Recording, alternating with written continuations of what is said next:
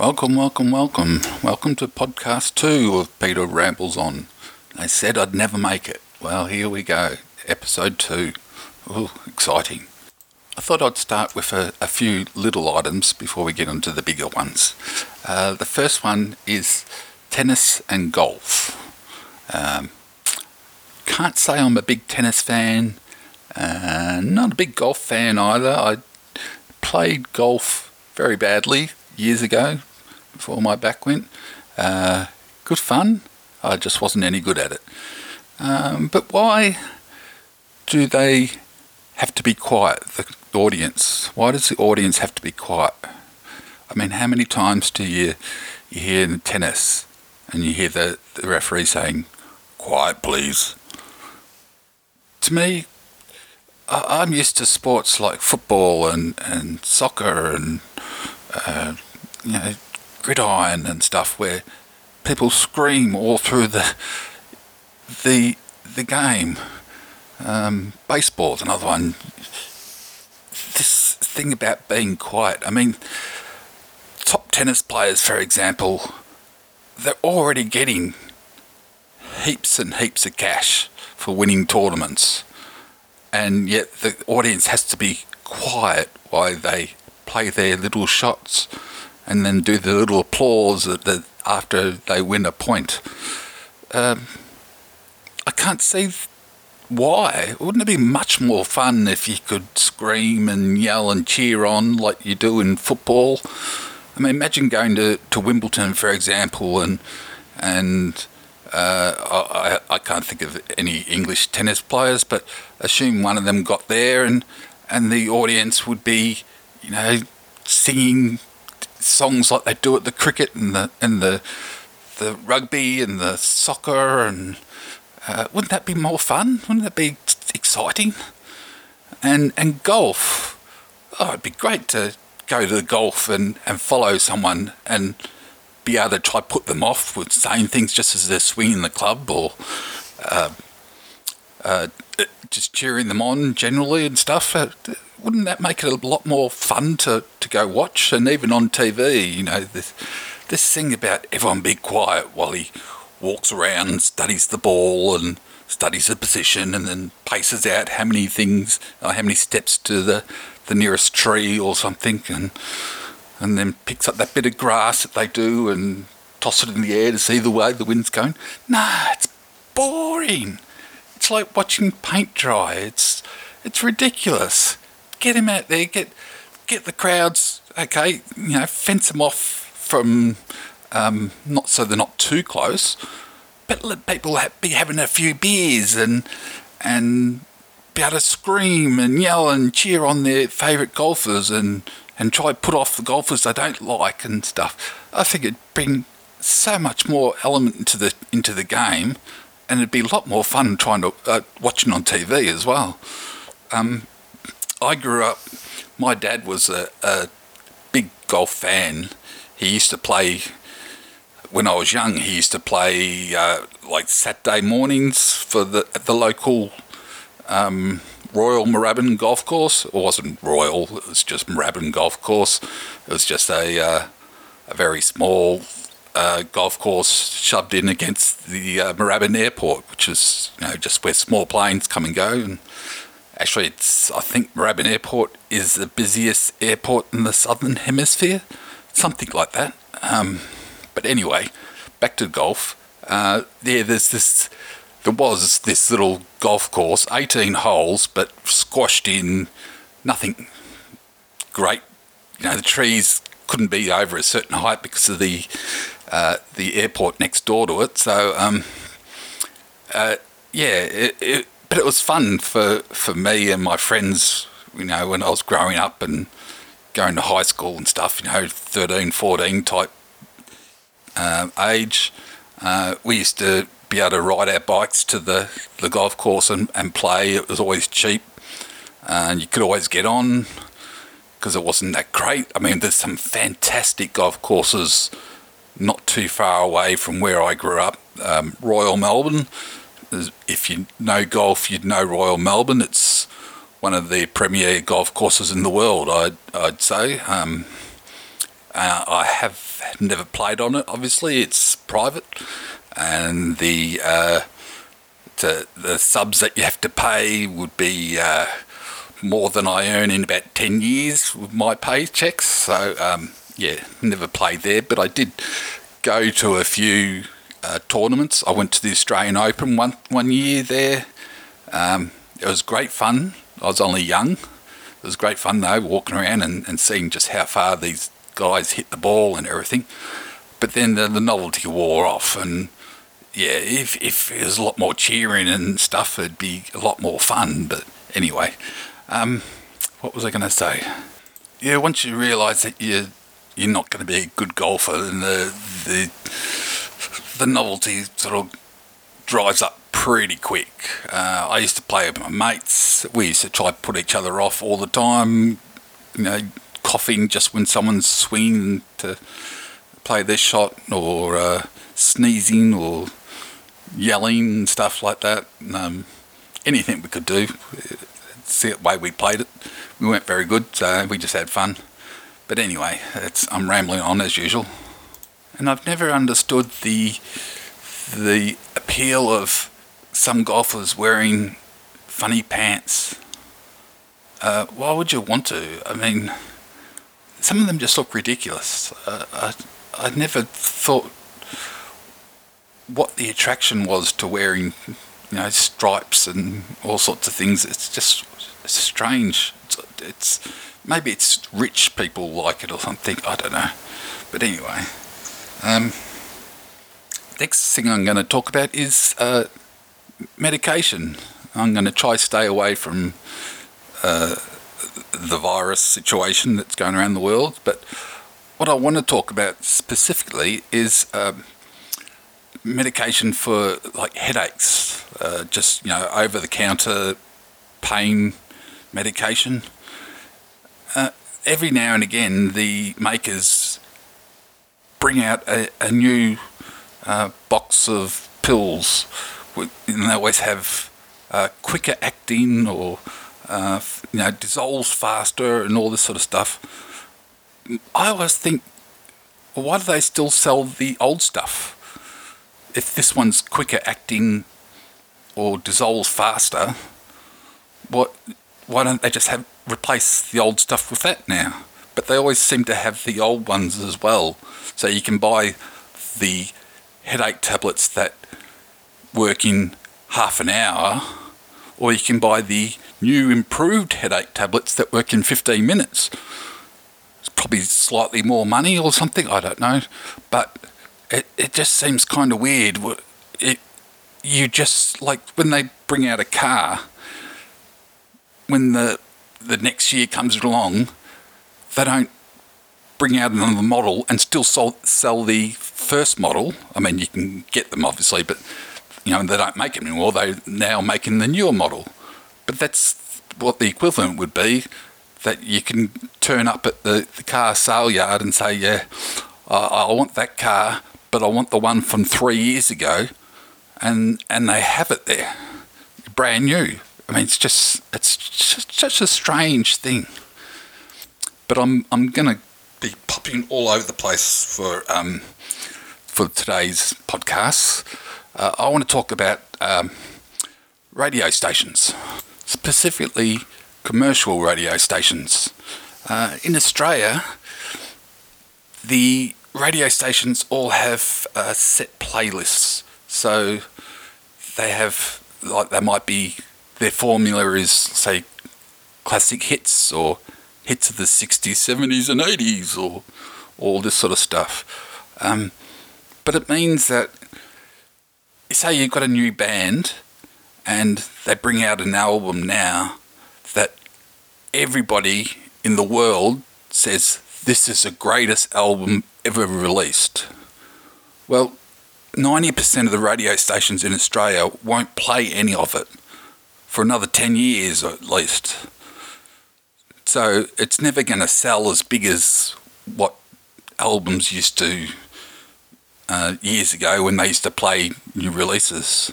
And of course, if somebody brings out an album that doesn't have any singles on it, then none of it gets played at all, apart from on public broadcasters like 3RRR and various other stations around the country. So certain albums might be the best album ever heard, but it won't get played until it's 10 years down the track, and they can look back and say, wasn't this a great album? But they didn't release any singles, so we're not going to play any of it then either. So, yeah, it is. I don't like this sort of radio stations the way they are in Australia at the moment. I'm not sure what they're like around the world, but we probably suffer from the fact that being a small country, we don't have the variety that other countries like America or England and that do. Judging by the digital stations that I've seen that you can get from around the world. So we have there's a couple radio stations where you might hear decent new stuff, and they also will play alternative, heavy metal, all sorts of music, not just singles, top 40 singles and stuff like that. But then there's all these other radio stations that are still in a time warp, that are still playing, the best of Elton John, from 20 years ago or something. And it's kind of sad that kids today won't have... Kids today? Oh, you made me laugh. The kids today don't have that new music feel that we had as kids. So when I was, say, 17, 18, and would put the radio on or listen to music, it was all new stuff and live acts. You could go to see concerts, gigs, I should say, probably 4 or 5 nights a week if you had the money, of course, although it was cheap. But these days, not so much. Most of the places that used to have gigs now are sort of trendy apartments or trendy clubs and things like that. Very few pubs that used to have the live acts that are still around today. So with the virus situation, obviously sports around the world are not being played. I thought I'd just talk a little bit about the Australian Football League very briefly. My team, St Kilda, is 146 years ago it was formed. 146. 1873 it was actually formed. It was a foundation team of the then competition, which was a VFA, in 1877, and then became a foundation team of the VFL, which is, the first one was VFA, that's Victorian Football Association, and then there was another group that came along called the Victorian Football League, which went on for years to be the number 1 league in the country, and then in 1990 became the Australian Football League, because the competition went national. So my team was one of the foundation teams. It's been around for 146 years. It's won 1 premiership in 1966. It's gone close a couple of times. Unfortunately, it's won the most wooden spoons. Wooden spoons is when you come last. We've done that 27 times, and the next best is 13. So if you look at competitions around the world, like the English Premier League, for example, you always see like the teams up the top of the ladder are always going to be Liverpool, Manchester United, Manchester City, Tottenham Hotspurs, Arsenal, all these sorts of clubs. Well, St Kilda would be the equivalent of like Preston or somebody like that. They're not are big numbers for our team as far as supporters go, but we're die-hard supporters, as you have to be with a side that's won that many wooden spoons and only one premiership in all that time. We have a way of things just not going right for us. We were in a grand final 2009. Scores were tied. There was only like a minute or two to go. Ball came loose. One of the opposing players did a little toe poke with his foot. It rolled past two St Kilda players straight to the opposition player, who picked it up, kicked it down, and they got a goal. And that was pretty much the end of the game. So we lost that grand final. And then the following year, we were a couple of goals down, not long to go, and then we just started playing awesome football, and we're running all over the side that we're playing against, Collingwood, and the ball was kicked down to our goals. Again, we were 1 point behind, and not very long to go. The ball was kicked down towards our goals. St Kilda player was in the lead for it. All they had to do was the ball just had to bounce reasonably.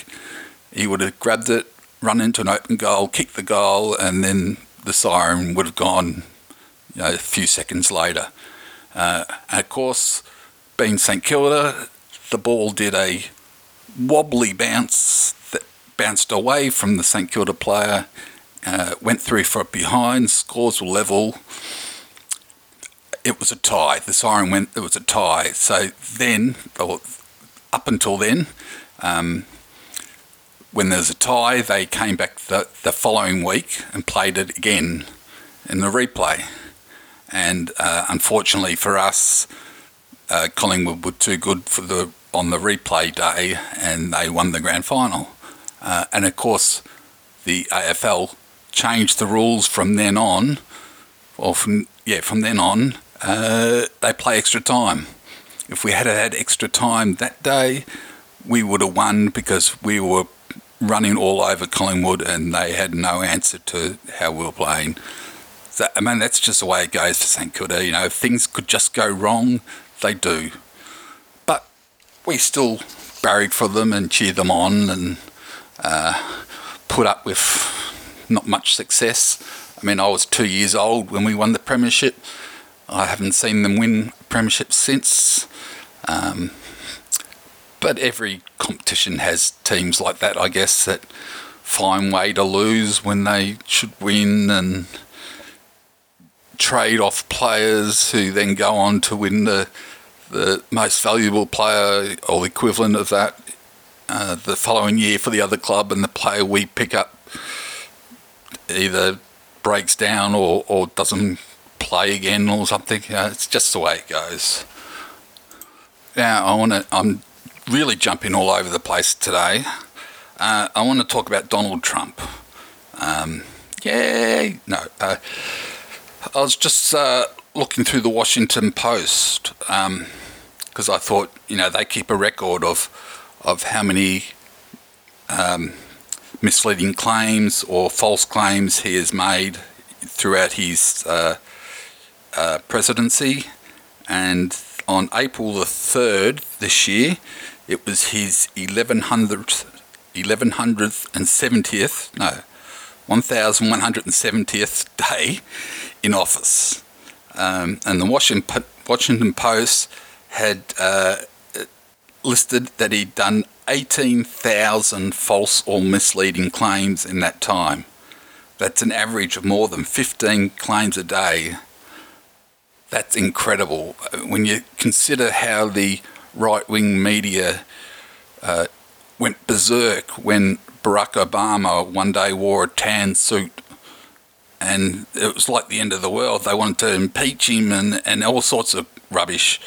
And yet Trump has been doing all these lies and misleading claims and things, and not a peep out of the Republican Party and all these people that were so against Barack Obama and stuff. It is crazy.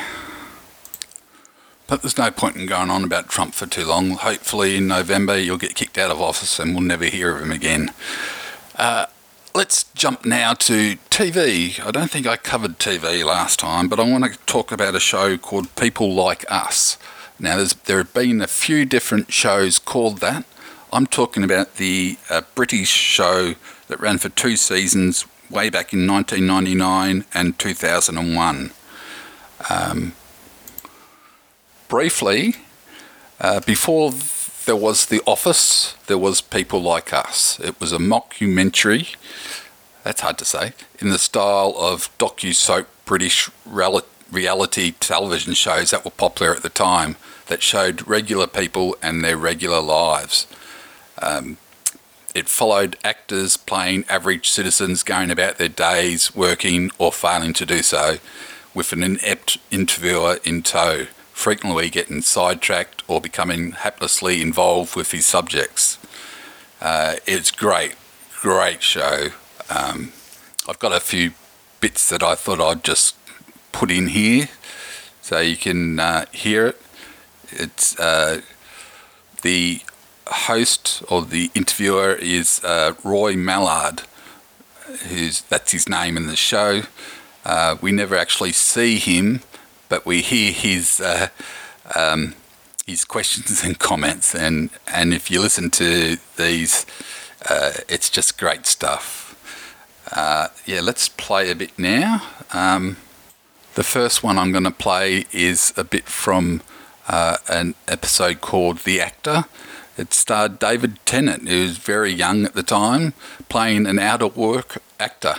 So it was very good, and of course he went on to be Doctor Who and all sorts of stuff. So it's a great show. I'll play a bit here, and then we'll come back and talk about something. 9:15 on Tuesday morning, and Rob Harker is on his way to his first job of the day in central London, a number of feet above his head. Whilst those around him are bound for jobs in offices, shops or other offices, Rob's day may well take him to places he doesn't even know about yet, although equally it might not, in which case he doesn't know about that either. Rob is an actor, one of this country's small number of full-time professionals of both sexes. People talk about being a full-time actor, but of course there isn't really any such thing. When you're working, it's full-time. In fact, it's much more than full-time, but most of the time you're not working, which in some ways is much harder work than working. But then what you have to remember is most actors talk rubbish most of the time. This morning he's on his way to a part of London known to many actors simply as Soho. Hello, Molyneux. Yeah, hi, it's Rob Harker. I really love that. It's a classic episode, that one, and David Tennant is just brilliant as the out-of-work actor who really sucks at being an actor. But anyway, I've got another bit here I want to play from another episode. This is about how bank loans work. It's pretty funny. Okay, look, let's make this very clear. Okay, look, this pen holder belongs to Roy. Do you mind? No, of course not. Okay, now, he really wants to sell it for £20, and you... 20 quid? Well, it's just an... No, wait. It's just an example. It's an example, stupid. It's an example of a pen holder. And you two really want to buy a pen holder, but you don't happen to have £20 to hand. So... Crappy little thief. Steve. Remember, this is just for the What's this game, anyway? Pardon? So, I agree to lend you the £20. I'm not stupid, you know. No, of course you're not. I agree to lend you... What about £15? Look, it doesn't really... More like 10. Steve, don't start. No, it's not the amount. Well, how about that's... £12.50 as a reasonable sort of half? You just don't listen, do you? 10 would be fine, actually. Right, so good, excellent. So you've agreed on £10. That's £10 with the pen, so, you know... But because you don't happen to have £10 to hand, I lend you... You haven't got a £10 note on you? Me? I don't think I really need to get to a bank. Well, I mean a bank. I mean another different... wait a minute. Yes. Thanks. Don't mind you. Okay. Good. Right. Okay, so, Stephen Kelly, I lend you the £10. Cheers. I'll take that. Shut up. And so now you can pay him. Here. Thank you. Right, so now you have your pen holder, but the point is I only lent you that £10 because I know that the pen holder is worth at least that. See? Sorry. And that's my security whilst you pay the £10 back to me over a long period of time. Back to you? Yes, and that's basically how it works. Well, that can't be right. We haven't got it anymore. Yeah. We gave it straight to him for the pen holder. You told us to. Well, but... You seem you need to get it off. He's got it all. No, well, no. As you got to give it back to her now. Well, no, No, look. Serves you right. actually, look. the £10 was mine anyway. No. Well, it was actually. No, look, Mr. Mallard gave it to me for the purpose of this demonstration. I didn't give it to you, actually. Yes, you did. I lent it to you. Oh, I get it. So now you've got to give him his £10 back. Well, no, I mean, he's already got it back anyway. No, we gave him that. Yeah. No, I lent that to you. Well, that's your look at. Yeah. You have to pay it back to me first. We can't. Are you thick or something? I keep telling you, we give it to him. No, I think they're right. I'll tell you what. He's made a bit of a monkey out of all of us. No, I haven't. Yeah. No. He's going to end up with 20 quid. We got to use this pen holder that we didn't even want. Yeah, and you end up looking stupid. Yeah. So I guess you get the idea of what the show's like. People like us. Brilliant show. And for a book this episode, I thought I would do The Hitchhiker's Guide to the Galaxy. What is there, 6? I think 6 of them. It's supposed to be a trilogy. Ended up with 5 by Douglas Adams and 1 by someone else. How do you describe it? Well, I think I'll let the book speak for itself.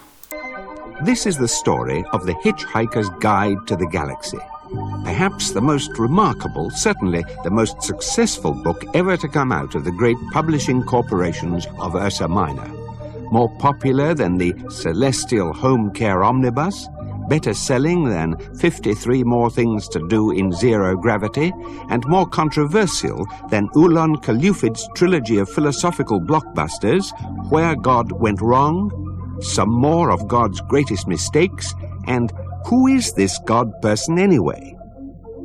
And in many of the more relaxed civilizations on the outer eastern rim of the galaxy, The Hitchhiker's Guide has already supplanted the great Encyclopedia Galactica as the standard repository of all knowledge and wisdom, because although it has many omissions, contains much that is apocryphal, or at least wildly inaccurate, it scores over the older, more pedestrian work in 2 important ways. First, it is slightly cheaper, and second, it has the words, "Don't Panic," inscribed in large, friendly letters on the cover. I could quite easily just sit here and listen to the rest of that recording. It's a very funny book. I've read them and read them and read them, and I still laugh. Okay, well, I think that's enough for tonight. I've rambled on and rambled on and rambled on, but oh well, that's the name of the podcast. So I hope you enjoyed it, and I'll catch you again if I do another one.